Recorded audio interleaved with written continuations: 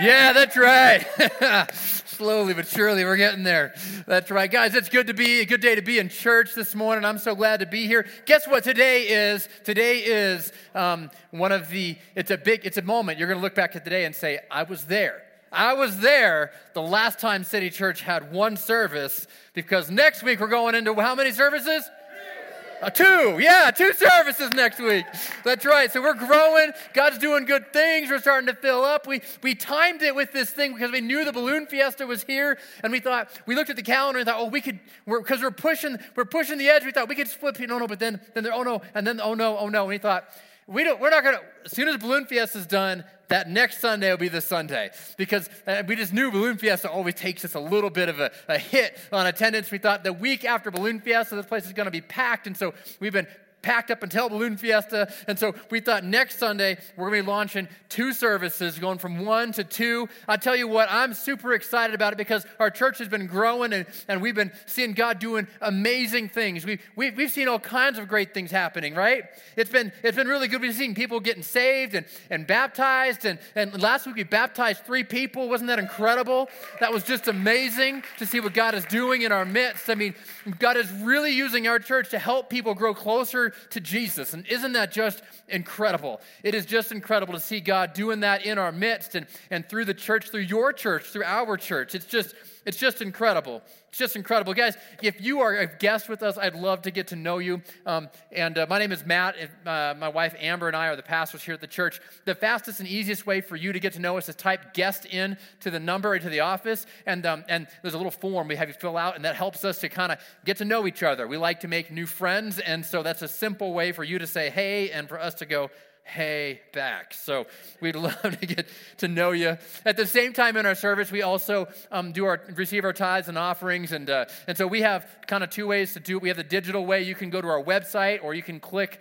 If you click giving to that, it actually just clicks you a link to our website. So you can go to our website or click in giving and give electronically there. Or if you want to go analog with paper or checks or cash, there's also drop boxes throughout the building if you want to participate that way. We believe that God has given to us so much, and out of his generosity to us, we continue to be generous people. And the Bible has a whole thing about tithing and tithes and offerings and the command and the blessings that go with that. And so we just celebrate that, and we just love to follow the Lord in obedience in that way. And so, guys, we are in the middle of 2 different series. And if you hang around a lot, you realize we typically go in 3 or 4 week series every 3 or 4 weeks. And then the timing of it was like there was no series, and I'm like, what am I supposed to preach on? I don't even know. Like, you don't ever get there because you're not a preacher, but preachers do this. We map this out, and we have calendars, and we prepare what we're going to preach on, and I have the whole next series kind of rough outlined and ready to go, but then it's like this little spot in the middle, and I thought, what am I going to preach on? I spent so much time just trying to decide what to preach on, because it's like, well, I could preach about this, I could preach about that, the Bible's a big book. There's a lot in there, and so it's like, oh my gosh, and so I just thought, I'm going to preach on last week and this week things that I believe that God is stirring in our church in this moment, in this time. And I believe today is a day that I honestly think it's going to be a breakthrough for somebody in our church, maybe even for everyone in our church, maybe for our entire church, because I believe that God is doing something big in our midst. I really do. And I'm so excited to see what God is up to even here. Our church is one of these churches that it's what I love about it is that we're kind of a multi-church. I don't know if you know that. We're kind of a multi-church. In fact, we love to say that we're multi-generational in the sense that we are a church of all ages, and we're specifically trying to reach the next generation. Because if you don't, you die, right? Like, that's kind of the thing. Like, if you don't reach the next generation, there's a problem. And so we're a church of all ages, or we're multi-generational doing that. You know that we are multi-ethnic, right? If you look around the room, yeah, I'm a bald white guy, but if you look around the room, you see every different shade of skin that you can find, because we have every different type of person inside of our church. I believe it's a representation of what heaven's going to look like. We're going to be multi-ethnic, and because everybody's included in who God is doing. And I love that about our church. I think it's incredible. I want to tell you that I also think that our church is going to be a few other multis in the future. I think that we're going to be a multi-site church at some point. We're going to be a multiplying church at some point. We will be planting churches. We will be reaching new people. We will be sending things. I believe that our church is not just going to be a small little corner church hidden inside of a warehouse, but I believe that God has called our church to be something that will have a multiplying impact everywhere that it goes. I think our church is going to have a multi-state impact where we start sending teams of people to plant churches in other parts of the country, maybe even a multi-country impact where we send teams to go plant churches in other parts of the world. Guys, we're just getting started, and I think that our church is growing, but I want to tell you that God is up to something big, and I think he's in the multiplication business, and I think he's going to do it right here inside of us, in between us. Today is the day I think that you'll look back and say, I remember then we were that tiny little church down in that little building down on 2nd Street in a warehouse. Because I believe that God's going to use us to start to reach more and more people in order to have a bigger and a bigger impact everywhere that we go. Sometimes we can look at the places that God, the dreams that God has put into our heart, and maybe you're not alone in this. Well, maybe you've done this, but maybe you haven't. But I want to suggest that I think everybody has struggled with this idea of having a dream in your heart of what God has called you to do in your life, and struggled with the idea of, do I really want to do this, or should I just quit? Have you ever been in a place where you just wanted to quit? The challenge looked too big. The obstacles were too high, and you weren't sure how you were going to get to where you wanted to get to. And so today I want to talk about quitting. And so what do you call someone who keeps quitting on their diet plan? A deserter. That's right. There was a couple of you wondering, is like, did he skip the dad jokes? No, my friend. I did not skip the dad jokes. You know, I've decided to put an end to my addiction to deli meats. I am quitting cold turkey. Yeah, all right. Yeah, you're welcome. I'll be here next week. Yeah, it's quitting cold turkey. That's right. I'm quitting it. No more. You know, sometimes people quit when they're just on the verge of breakthrough.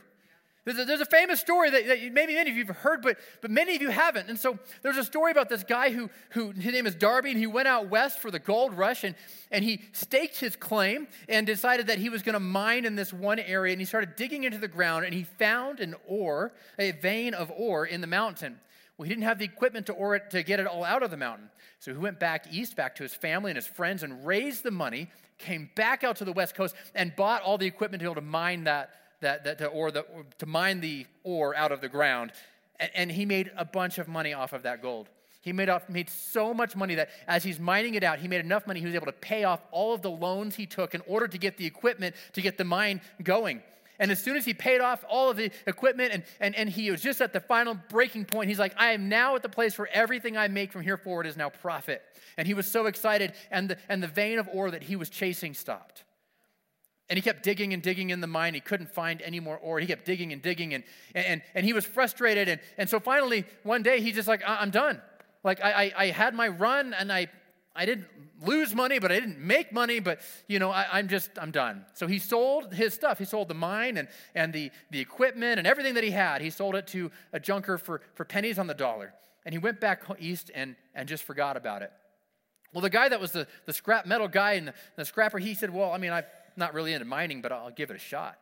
So he starts kind of tinkering around in the mine, and so he gets down there and digs he digs 3 more feet, and he finds one of the largest veins of gold ore in that area. Made millions and millions of dollars back in that day, would be probably billions of dollars today. Darby, the guy that worked so hard, stopped 3 feet short of the biggest vein and the biggest payout that he could have possibly had. Think about it. Sometimes we stop just short of our breakthrough. Sometimes we stop just short of where God wants to do something big in your life. All over this room, there are promises that have not yet been possessed by God's people because we've quit too early. And the going might be tough, and the obstacles are real, and the challenges are hard. But the promises are real. And sometimes we just don't know what God's timing is in the midst of the promises he's given us. God loves to speak promises, and you love to grab onto those, but I want a timeline. God, can you just tell me when this is going to happen? All right, I want to know the steps. I want to know all 10 steps. I want to know what I'm going to have to do, and a timeline and a calendar. God, can you just put this in the iCal and sync it up to my phone so that I know exactly how to schedule my life around your promises so that I can get the maximum? That isn't how it works. That's just not how it works, because if it was that way, you would think that you did it. And it would not require the faith necessary to rely on God for his timing. Because I think that working really hard for 2 years should get me the payout that I wanted to get. Or maybe it's 3 years. Or maybe you've been working on something for all of your life, having a vision and a dream of what God put into your life, and you think it's going to happen one of these days. But you just get tired and weary, and you just don't know what the steps are, and you don't know what the timing is. I can tell you what, there's a story in the Bible that relates to this very exact thing. And for many of you that have grown up, reading the Bible, the story of Jericho is one that's so popular. And everybody knows about the marching around the walls and the falling. But maybe you're new to the story, or maybe you haven't read it in a while. And so if you turn in your Bibles, we're going to be in Joshua chapter 6 today. Joshua chapter 6. Joshua chapter 6. Now Jericho was shut up tight, inside and out, because the people of Israel. Wait a minute. Jericho knew about the people of Israel, and they shut their doors and they locked them tight. None went out and none came in. And the Lord said to Joshua, "See, I have given Jericho into your hand with its king and its mighty men of valor." It's interesting that their reputation had gotten there. Now, if you're not familiar, this is where Moses and the Israelites had wandered in the desert for 45 years. The generation had died off, and they said, okay, now it's our time to come and take the promised land. During 45 years of them stalling in the desert, the legends of the Israelites in the desert had preceded them. These are the group of people that their God parted the Red Sea so that they could walk across on dry land. These are the people that God rained down food from heaven so that they would have something to eat every day in the desert to keep the millions of people alive that were part of the people. They had street cred. The word on the street had preceded them to the place where these guys knew that the Israelites were coming. The guys in Jericho knew that the Israelites were coming, and they knew that this army was coming, and that they believed that their God had given them this land, and so they were on their way to take hold of the promise that God had given them. And the people in Jericho, they'd heard, so they shut the doors. They hoisted up the fences. They prepared everything. They brought in all of their stuff. They probably stockpiled the supplies ready for a long siege to be able to be there and to be able to withstand, outweight the Israelites as they were coming against them. And so they're coming, and the Lord said to Joshua, "See, I have given Jericho into your hand with its king and its mighty men of valor." Now, I think if Joshua were to look, he would say, "I don't see that you've given it to me. In fact, if anything, I see a city that is ready to fight, not one that is ready to cave. You shall march around the city, all the men of war going around the city once. Thus you shall do for 6 days. 7 priests shall bear the 7 trumpets of ram's horns before the ark. On the 7th day you shall march around the city 7 times, and the priests shall blow the trumpets. And when they make a long blast with the ram's horn, then you hear the sound of the trumpet, and then all the people shall shout with a great shout, and the wall of the city will fall down flat. And the people shall go up, everyone straight before him." So Joshua, the son of Nun, called the priests and said to them, "Take up the ark of the covenant. Let 7 priests bear the 7 trumpets of ram's horns before the ark of the covenant." And he said to the people, "Go forward, march around the city, and let the armed man pass on before the ark of the Lord." Just as Joshua commanded the people, the 7 priests bearing the 7 trumpets of ram's horns before the Lord went forward, blowing the trumpets, and with the ark of the covenant and the Lord following them. And the armed men were walking before the priests who were blowing the trumpets, and the rear guard was walking after the ark while the trumpets blew continually. But Joshua commanded the people, "You shall not shout or make your voice heard, neither shall any word go out of your mouth until the day I tell you to shout, and then you shall shout." So he caused the ark of the Lord to circle the city, going about it once. And they came into the camp and spent the night in the camp. Hold on a minute. God gave Joshua this elaborate strategy. You're going to do this for 1 day, and then another day, and then on the 7th day, you're going to do it 7 times, and then you're going to shout. But Joshua didn't tell the people that. Did you pick up on that? He's like, you're going to go first. This is going to go second. All y'all are going to follow behind, and you're not going to say a peep. You're going to be quiet. Let's go march around the city. And everybody is like, okay. they silently walk around this city, and they come back to the camp and camp. He didn't tell them, you're going to do this for 7 days. He didn't tell them the whole strategy. He just told them what they're going to do today. And Joshua rose early in the morning, and the priests took up the ark of the Lord. Oh, wait. And the trumpets blew continually. And the second day, they marched around the city once and returned into the camp. And so they did for 6 days. On the seventh day, they rose early at the dawn of day and marched around the city in the same manner 7 times. It was only on that day they marched around the city 7 times. And on the 7th time, when the priests had blown the trumpets, Joshua said to the people, "Shout, for the Lord has given you the city. Shout, for the Lord has given you the city." It's interesting to see how this played out. You can picture it, can't you? The guys in the trumpets, the ark behind, all the people.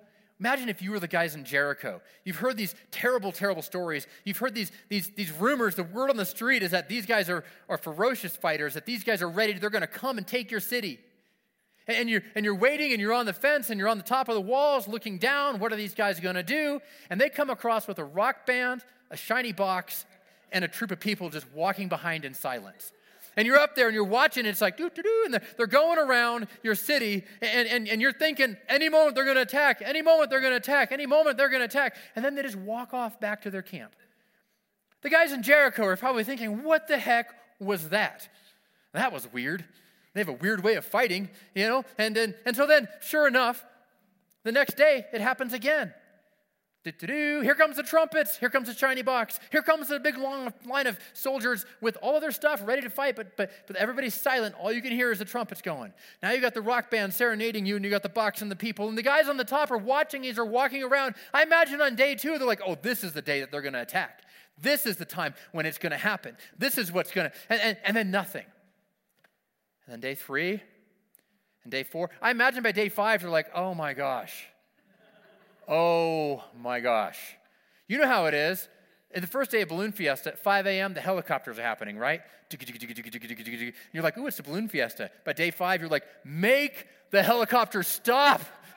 I need a day off. I don't want to wake up at 5 in the morning anymore with all the helicopters and their chicka, and the traffic, and just make it stop. The Jericho guys are probably in there just like, whatever, we surrender, just stop with the band and the music. And so they're like, make it stop. And every day they're out there, and they're walking around, and they're walking around, and they're walking around, and they're walking around. And it's just like, oh my gosh, when's this going to happen? Could you imagine on day number 7? Because this is what happens, day number 7, and the 7 priests, wait, here we go. The second day, there we go, number 15, verse 15. On the 7th day, they rose early at the dawn of day and marched around the city the same manner 7 times. Could you imagine these guys sitting on the wall, like probably picking their teeth, scratching their nails? Come on, guys. Like, we've sharpened our swords, we're ready to go. They walk around the thing, and they're like, yeah, and then all of a sudden they go again. Oh, they're going again. What's going to happen? And then again, and then again, and they're like, what are these people doing? Complete silence, other than a couple of horns playing some music. And the story goes on. You can continue to read through. But on the 7th time, they stop. And the Israelites who have surrounded Jericho let out a massive shout. A massive shout. They shout at the top of their lungs. They have 7 days of pent-up silence that they just want to get released. They're like, about time we can do this. And they shout. And then as they shout, the walls crumble and the whole thing falls. And the Israelites storm the city and completely dominate it, and they own the entire thing. They completely dominate the battle. When you look at this thing, you can see a few things. Number one is that our perspective is obstructed. Our perspective is obstructed. You see, you and I, we have a promise that God has spoken over our lives. He's put something inside of you, and you have something in you that you know that God has given you something that's bigger than what you are. He's put a promise in your life. He spoke something into you, and you know it's there. And it can be so frustrating sometimes when you know that you're here and that God has called you to there, and you're not seeming to make any progress along the way. And the frustration, the gap between your reality and your expectations, the bigger that gap is, the larger the frustration that comes into place. And that tension that's there has worn out many of a fine man and woman in time. Many of a fine man and woman have lived in that tension to the place where they eventually just quit and walked away. They gave up on the promise that God had spoken over their life. But you got to understand that our perspective is obstructed. You see, God speaks in past tense about the battle that you're currently fighting. When God spoke to Joshua and said, look, I've already given them into your hand, the perspective of what Joshua could see was a city in arms with tall walls and people at the top, soldiers on the inside ready for a fight. He did not see a victory, he saw a fight. Sometimes we're looking at our fights and God's saying it's a victory and you're saying, no, I'm still fighting with this thing. I'm still struggling with this addiction. I'm still dealing with these issues. My emotions are out of control. I can't control this. I'm out of control here, and God is saying, I'm giving you the victory. And you can say, I don't feel like I have a victory. But sometimes you have to stand on what God has promised you. Sometimes you have to stand and say, okay, I don't feel the victory. I don't see the victory, but I'm going to believe that God is in the victory. Jericho was on lockdown, and it looked impossible. I don't know if you know this, but impossible situations are not intimidating to God. Impossible situations are not intimidating to God. In fact, God tends to specialize in the impossible situations. The sign that something is tightly shut up in your life is not that you aren't going to get in. It might just be that the enemy is trying to keep you out. You see, Jericho was on lockdown because they had heard the Israelites. Some of the stuff that you're scared of is really scared of you. Some of the stuff that you think is scared of you, that you're scared of, is scared of you. God's given you something, and then it's terrified. The enemy is terrified that you might get a hold of it. And he puts obstacles in your way. What is God doing, speaking in past tense, about a battle that hasn't happened yet? It says that the city was tightly shut up in verse 1. But in verse 2, it says, I've given it into your hands. So what do you do when what you see isn't what God has said? What do you do when what you see isn't what God has said? You can read about joy in the Bible, but you're still struggling with depression. You can read about the blessings in life, but your bills, they're breaking you down. You can read about peace, but your home is full of turmoil. Sometimes what God says doesn't look like what you see. Sometimes what God says doesn't look like what you see. And the enemy loves to use your problems to block your perspective. See, but praise has a way of lifting your perspective. You know what they did for 7 days? They praised God for 7 days before they went into battle. You can look at Jehoshaphat in the Bible, a different battle. They led with the praise first. They led with the worship team first. That's going to be our strategy. We're going to get our worship team to go in front of us, and we can hide behind them. And they started with praise. I'm telling you, when you start with praise, when you're facing your obstacles, when you start praising God for how good he's been, how good he is, and how good he will be, he will elevate your perspective. Because you need your perspective elevated. Because the way that God sees things is not the way that you and I naturally see things. Right? Like we see things from a human perspective at a human angle, but we need to be able to see things from God's perspective. The Bible says that God's way is higher than our ways, that God's thoughts are higher than our thoughts, that we need to be able to see things from the way that he sees them. And sometimes that requires a little bit of faith to be able to see things that way. Sometimes we have to declare things that God has declared, even though we don't see things with our eyes yet. Praise has a way of lifting our perspectives. You see, Jericho was a small city with tall walls. It was a well-defended city.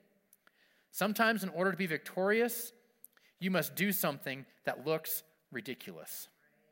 Sometimes in order to be victorious, you have to do something that looks ridiculous. Coming to church is important because it helps you lift your perspective, to see over the walls.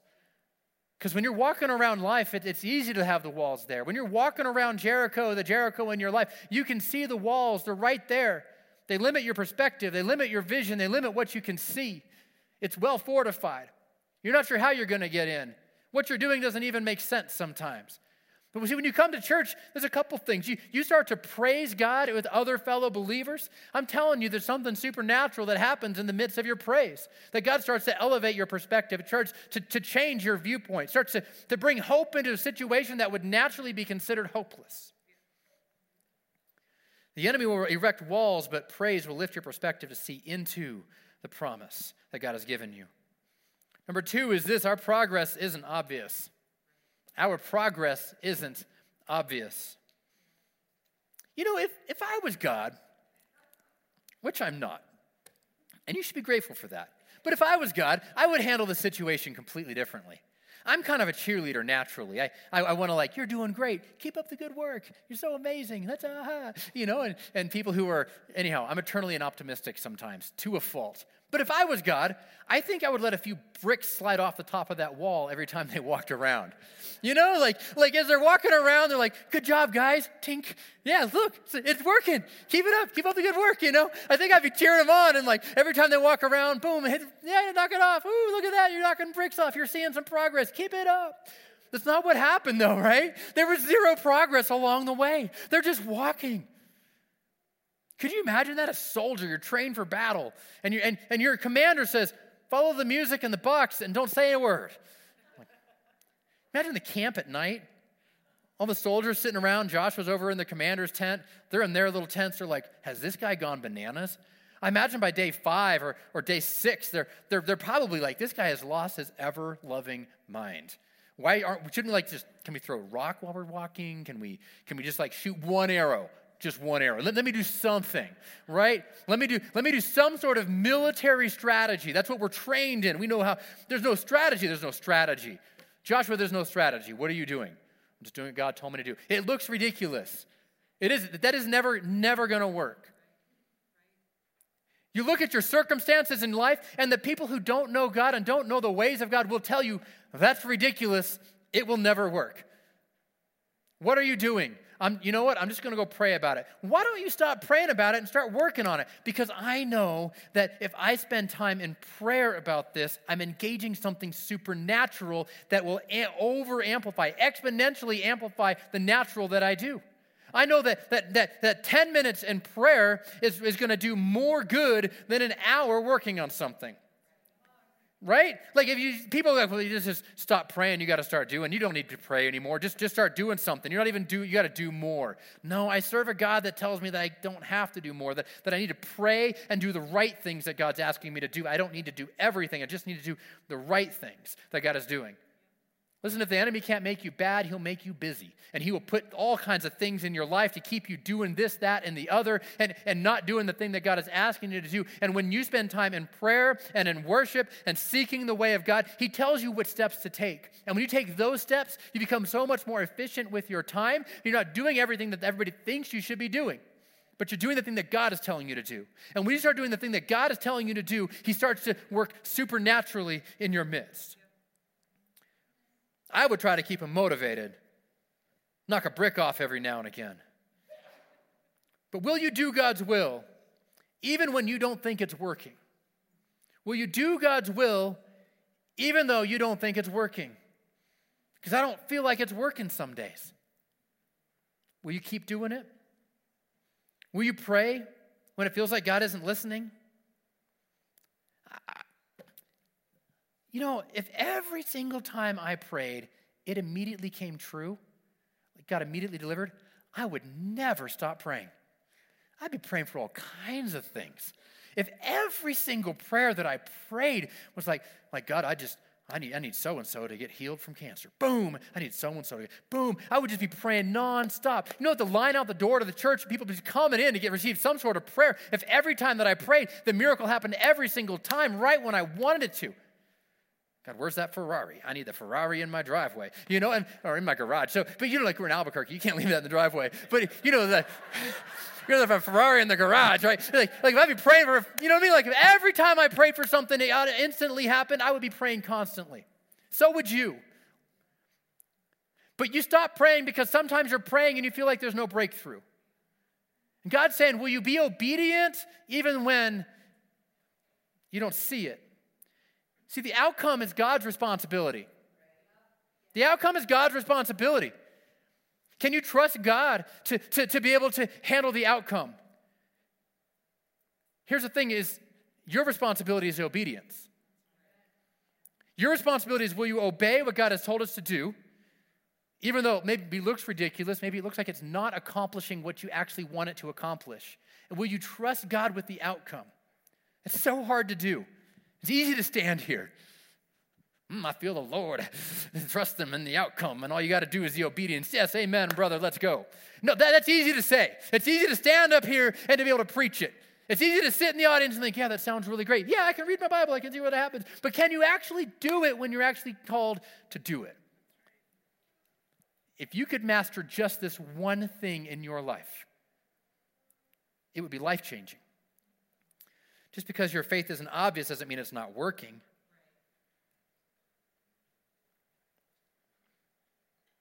You got to take another lap, even when the progress isn't evident. You got to do something in order to win. I mean, faith without works is dead, right? Works alone doesn't get it either. Can you have the combination of faith and works? Can you take the steps that God is calling you to take? Can you take another lap around the city when everybody says, what are you doing? When your enemy is mocking you from the top of the walls. I imagine they were hurling insults, maybe rotten tomatoes. They were probably making fun of them from the top of the walls, laughing at them. What are you doing? You going to start a dance? You going to disco? You got the music. You're just going to walk around us to death? Seems like what are they going to? They're probably hurling insults. I would be if I was up there. I'd be hurling insults at these guys, trying to get them to blink, trying to get them to flinch. Can I get them to do something? But they didn't. They just said, I'm just going to be obedient to what God's asking me to do. I'm just going to walk around the walls. Can you walk around the walls when it looks ridiculous? Can you walk around the walls when it seems like it's pointless? Can you walk around the walls when it seems like there's no progress? Can you do what God's asked you to do when you don't know if it's even working?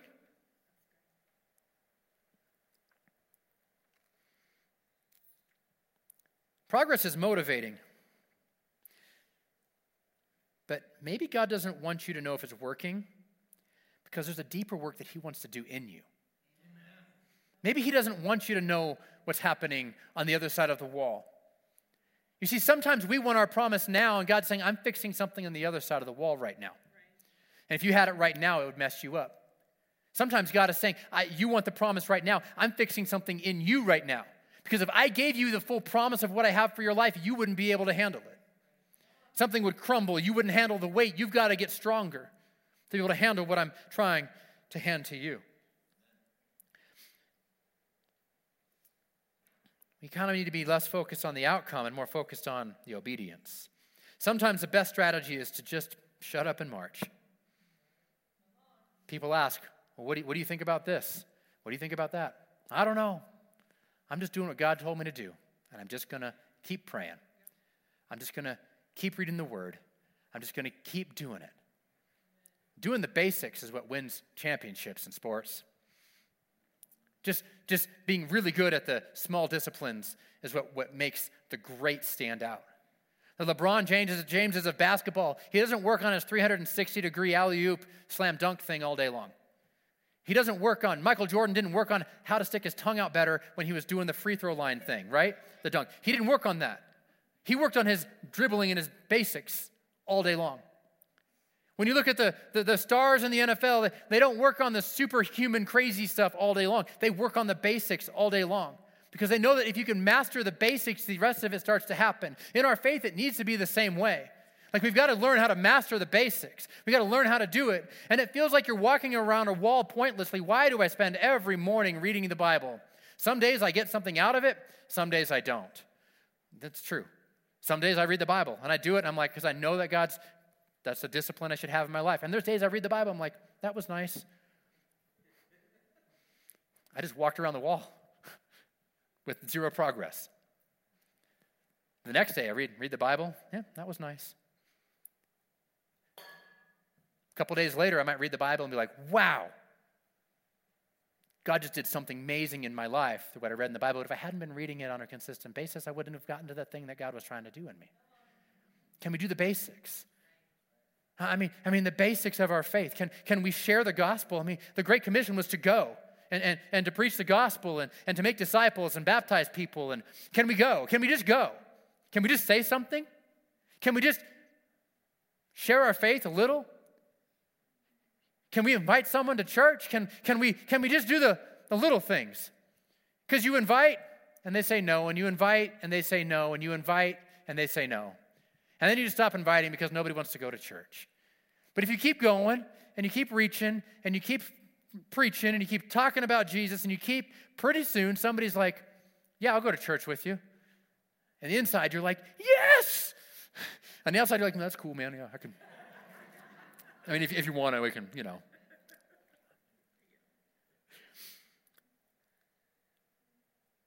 Joshua didn't tell them how long they had to do this. Wouldn't it be nice to know how many laps you had to go? Wouldn't it be nice to know how many laps are left in the promise you're chasing? The thing that God gave you? The disciplines that you're executing on day in and day out? The prayers that you've been praying for years and years and years? Wouldn't it be nice to know you just have 2 more days left before the breakthrough? Wouldn't it be nice to know? I want to know, but I don't. God doesn't tell us the timeline. He tells us what to do. And can you be obedient even when you don't know how long it's going to take? You might be on lap 6 and you don't even know it. Wouldn't it be a shame to quit when you're this close? Because you can't stop on lap 6. You can't walk by what you see. The Bible says you walk by faith. Can you walk on faith? Can you walk on what you don't see? Because what I see tells me that nothing's happening. What I see tells me that there is no progress. What I see is that people are mocking me. I feel like an idiot. I'm doing this thing. I'm dreaming about this dream that God's put into my heart. And the city is going to fall, but I don't know when, and I'm just going to keep doing it over and over and over. You can't walk by what you see. You can't give up because it doesn't feel good. Because it doesn't feel good some days. You can't let people talk you out of it. You can't let your emotions control your future. There's a promise that God has made you, and a problem is in the way. How much longer? See, I want to wave the white flag. I want to just throw in the towel. I want to just give up and move on. Oftentimes, when people want to give up and move on, what they're really saying is, I just want to give up and move back. Because we have fond memories of yesterday, of how easy it was back then. Because of our rose-colored glasses, we have minimized the trials we faced then and over-amplified the successes of our past. We do it constantly. It's the human condition that we look back and see that way. And so we look at the current thing we're facing and we start to think these trials are too big, and maybe the promise on the other side of this isn't even as big as I was hoping. Maybe what I'm really dealing with here is really high trials and really low promise. What if it's not worth it? What if the payout isn't there? What if it never happens? And as you're walking around in circles, feeling ridiculous, you can easily remember and let your mind drift back to the things that were once successful. You can drift back and say, well, why can't I just go back to that? That was amazing. That worked so well. Don't throw in the white flag. Don't wave the white flag. Don't throw in the towel. In fact, Hebrews chapter 10 says this, do not throw away your confidence. It will be richly rewarded. You need to persevere so that when you have done the will of God, you will receive what he has promised. You don't have to like it to do it. You don't have to like it to do it. There's a lot of things in life I don't like doing. I don't like paying the bills, but I do it. I don't like it. I don't really like going to the gym as much as I do, but I do it. There's a lot of things you don't like that you got to do. See, it's in the presence of circling that God has prepared you for his promise. It's possible to begin in God's will and start to lose the fortitude to finish what God has given you. You can start the race, but can you finish the race that he set before you? You got to persevere to receive the promise. Because our progress, it isn't obvious sometimes. It'd be a shame to stop on number 6. So I think I'll pick myself up and I'm going to keep on walking. Here's what I found. If you act like every lap is your last lap, one day it is. Oh man, that lap wasn't it. It's going to be this one. I can feel it. You know what? I'm just going to live like this is my last lap. And at the end of the lap, it isn't. Well, it wasn't that one. I'm one closer. Maybe this is my last lap. I'm going to live like it's this last one. God, I need you to give me the strength to be able to take this lap again, because it might be my last one. God, I don't have the strength to go one more, but God, I know that you do. Will you give me the strength to be able to do this? Give me the strength. You see, in the end of the day, all of this lapping and walking, it's really God saying, can you lean on me? Can you obey me? Can you follow me? When your eyesight says one thing, but your voice of the Lord is saying another, which one are you going to listen to? Which one are you going to follow? Which way are you going to go? Are you going to quit because of what your eyes can see, or are you going to say, I'm going to keep going because I want to know what the Lord has spoken? The last point is this, and if the band wants to come, we're going to wrap it up. Number 3 is the process is open-ended. I didn't think it would take this long. I didn't think it would hurt like this. How much longer do I have to do this? See, I think if God let them in the city on day 1, they would think that it was their walking that did it. If God just gave you the promise on day 1, I think you would think that it was your walking that did it. If every time I prayed a prayer, that thing I prayed for happened instantly, I think that pretty soon I would think that it was my prayer that did it, not God's provision that did it. Right? Because we would start to realize that if I think it's me, then I can just cut God out of the equation altogether. God was saying, no. Don't fool yourself. It's not you. It's me. I'm the one that's going to open these doors, not you. If I let you in the city on day 1, you'd think it was your way, your walking that let you in, that it was your shout that brought the walls down. You got to have the faith to take another lap. Because he who began a good work in you is faithful to complete a good work in you. All through the Bible, you see how numbers are tied to certain things. And if you've ever studied this, the number 6 is actually tied to the works of man, and number 7 is tied to the number of God. So in lap 6, we want to wave our flag of surrender. When you say in lap 6, God, I just can't do this anymore. I'm exhausted. I'm out of energy. I have done everything that I can do. Now what? God says, now I can do something. Because you know that it wasn't you. So take another lap. You're closer than you think you are. It's funny, you get the promise of God in your life, and you know that God has spoken, and you've got the dream in your heart that you know God has put you there. Lap 1's fun, isn't it? I'm so excited. I'm going to skip around the wall. I got the promise. God's good. Amen, brother. Yes, it's good. God's great, Finish lap number 1. Okay, God, now what? Take another lap. Okay. All right, I got this.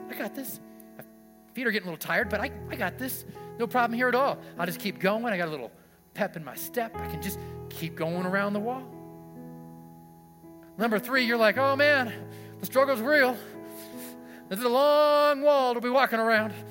Feet are getting a little sore, getting a little tired. Number 4, God, this is getting hard.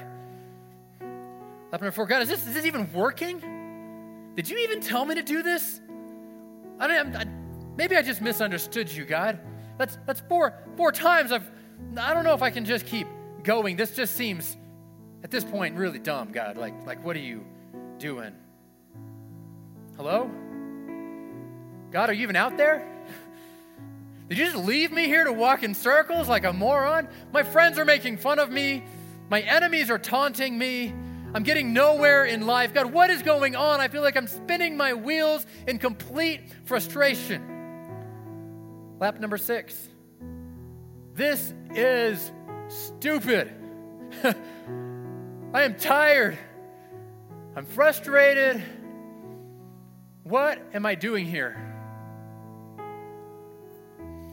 I just can't keep going like this.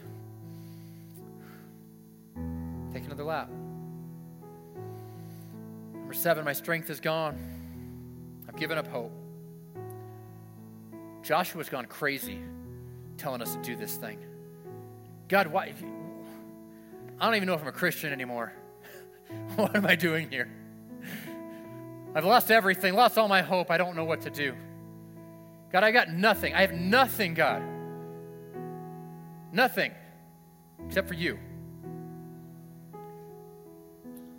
And that's when God says, now I can work in you. Now I can do something. Now that you have exhausted every resource that you've had. Now that you know that it isn't you, I can do something. Listen, God wants to bring a breakthrough in your life, but I'm telling you that sometimes we just get so frustrated that we want to quit. Some of us, the path to quitting has become a well-traveled road in our life. We just quit. That's the pattern. When the going gets tough, I just go home and start over again. Because I remember back in the day when that was fun. And I go back to that fun thing, and then pretty soon I encounter all the obstacles that I encountered last time. You know, the funny thing is when God's trying to do a work in your heart, he will lead you back to the same set of tough circumstances. They'll look different. The boss will have a different name. The company will be a different logo. But the character issue that he's trying to develop inside of you will be there. And he will be trying to confront that because he knows that if he can change that in you, then you can actually attain the promise that he's given you. He can give you what he's trying to give you if he can change that thing inside of you. If you're the person who's always bumping your head against the same thing all the time, I want to tell you, don't quit, because God's doing something. You might not see it, but he's doing it. And the sooner that you get to the place of saying, God, I can't, but I know that you can, and I'm going to put all of my trust and faith in you to get me through this, the sooner that you become reliant on him and stay faithful in the obedience of what he's told you to do, the sooner you'll have the breakthrough. Because that's the result that he's looking for. Reminds me of a story of the mushrooms and the cat. This couple is out hiking in the hills in California, and they go pick some mushrooms. They're like, these mushrooms look delicious. I'm going to pick these. They invite some friends over. They saute them up in the pan. And then they're cooking up this meal with the mushrooms, and they smell amazing. Everybody's like, this is going to be incredible. And so they're all eating dinner. Everything's just fine. They feed some leftovers to the cat. They're hanging out, playing some board games. They look over. The cat's laying on the ground, foaming at the mouth. They all freak out. The guests are like, where'd you get the mushrooms? I don't know, on the side of a mountain. They are panicking. They're panicking. Like, I don't know what's. So they run to the hospital and they get their stomachs pumped and they're checked in and they're doing all this testing and trying to figure out what the problem is. And they're like, we can't find anything. The mushrooms you ate weren't bad. I'm not sure what the problem is. And so after a long night in the hospital, they come back home to discover their cat is laying on the ground, surrounded by a litter of kittens. Sometimes the pain of birth is mistaken as the pain of death.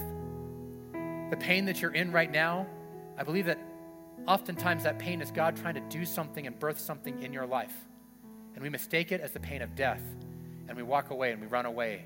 And we try to get away and we try to quit. Church, don't quit. Keep going. Keep pushing.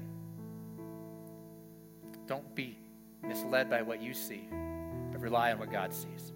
Will you bow your heads? Let's pray. Heavenly Father, God, we just thank you that you're with us always. God, we thank you that you are always here with us. And God, and that even in the midst of our struggles and our trials and our pain, that you are here. God, your word doesn't say it's going to be easy, but it says that you'll never leave us or forsake us. And so, God, we just rely on you. As we circle the walls in our life, as we look at the things that seem impossible to us, God, we just submit our lives to you and say, God, we choose to rely on you. You might be here this morning and maybe you've never made a decision to follow Jesus. Maybe you've never surrendered your life to him. Or maybe you did and you walked away and you've been gone for a very, very long time. You know, surrendering to Jesus is as easy as ABC. A, you just admit your sins and say, yeah, I've fallen short of what God standard for me. I admit that I'm a sinner. B is you believe that Jesus died on the cross for your sins and that he made a way where there was no other way for you to be back in relationship with God. And C is this, is you confess him as the Lord and Savior of your life. It's easy as ABC. Right now, if you're in that place and you say, today is the day that I need to make that decision. Nobody's looking around. We just kind of look up at me and put your hand up and just say, yeah, that's me. I want to know who I'm praying with this morning. That's me. Is that you this morning? Is that you this morning? Amen. Amen. Here's the thing. We pray this prayer every week. Some people says, Pastor, do people get saved every week? No, they don't. They don't get saved every week. We're going to pray it in just a minute. And maybe you didn't raise your hand, and maybe you're saying, I need to make this decision. But for everyone here that's part of our church, and you're like, why do you do this every week? I do this every week because I believe that I'm teaching you how to do this in your everyday life. There are people that need Jesus, and they don't need me to lead them to Jesus. They need you to lead them to Jesus. And it's as easy as ABC. Admit you're a sinner, believe in Jesus, confess him as Lord. ABC. It's that simple. So maybe you're here this morning and you didn't put your hand up. You're embarrassed or you didn't want to say anything. Here's what we're going to do as a church. We're going to pray a prayer. And I want you to repeat and pray with us. And we're going to pray it together in support with you. So here we go. Will you repeat after me? Dear Jesus, I admit that I am a sinner. That what I have done has separated me from you. I choose to believe that you died on the cross to pay the price of my sins, and that you rose again so that I might have new life in you. Today I confess that you are Lord, and I choose to make you the Lord and Savior of my life. Help me to follow you all of my days. In Jesus' name, amen, amen, amen. Come on, church, let's celebrate with those who made a decision to follow Jesus. If you made that decision, I want to know about it. You can text in decided into the office, and it will help you on your next journeys. You can just talk to me in the lobby on the way out. Let me know you made that decision. I want to pray with you and kind of help you on your next steps. Guys, here's something that I need your help with, is that we are launching 2 services next Sunday. 2 services next Sunday. I'm really excited about it. And I don't ask you guys to do this kind of stuff very often. In fact, I probably only do this once a year. But here's what I need your help. I need your help to invite 1,000 of your closest friends to come to church next Sunday. I'm telling you, and this is how we're going to do it, because we all have access. Maybe not all of us. Maybe it's 100 or 200. But here's what I'm going to ask, is that will you be willing to shoot a video, 60 seconds or less, on your phone, no fancy lighting, something very simple. And this is what I'm going to do. And if everybody were to do this on Monday morning, we would send a ripple through our community. And here's what the video I want you to say is something really simple. This is why I go to this church. For you, it might be, my marriage has never been stronger. It might be, I've struggled with depression, and when I come to church, God fills my heart with hope. Maybe for you, it's to have anxiety, but God brings a peace into my life. Something short. Why do you go to this church? Number 2, tell them, you shoot that video, say, this is why I go to City Church, and I want to invite you. Next week is a historic week in our church because we are going from 1 service to 2 services, and I want to invite you to come to church with me. That's simple. Here's why I go to this church, and I want to invite you to come to church with me. When you post it, put a link to the website. Just invite people. It's going to be at 9 o'clock and 10:45. Our website will have all the details of the times and locations. If you're willing to do that, would you help me? Would you say, yeah, I'm willing to do that. I'll shoot a video. Yeah, okay, you got hands. Yeah. People are like, I'm willing to put a little video up on the Instagram or on Facebook. That's fantastic. Listen, if we all were to just do a quick video, here's why I go to the church. Will you just come to church with me? Next week is going to be incredible. You don't want to miss out. Plus, we're giving away free ice cream sundaes. I don't know if you heard about that. So even if they're just in it for the ice cream, that's cool. So we have ice cream sundaes, and God is doing amazing things in our church. And I really believe that next week can be a moment in history for our church where we all bring someone and that people are going to get saved and get baptized like they've been getting saved and baptized. And so, church, guys, this is a big shift. Can you help out? Can you help us to spread the word? We're going to spread. I'm doing everything I can to spread it from my efforts. But if you can help on your efforts, we can have a massive impact in our city in just 1 weekend. So come on, church, will you stand with me? Let's sing one last song before we leave this morning.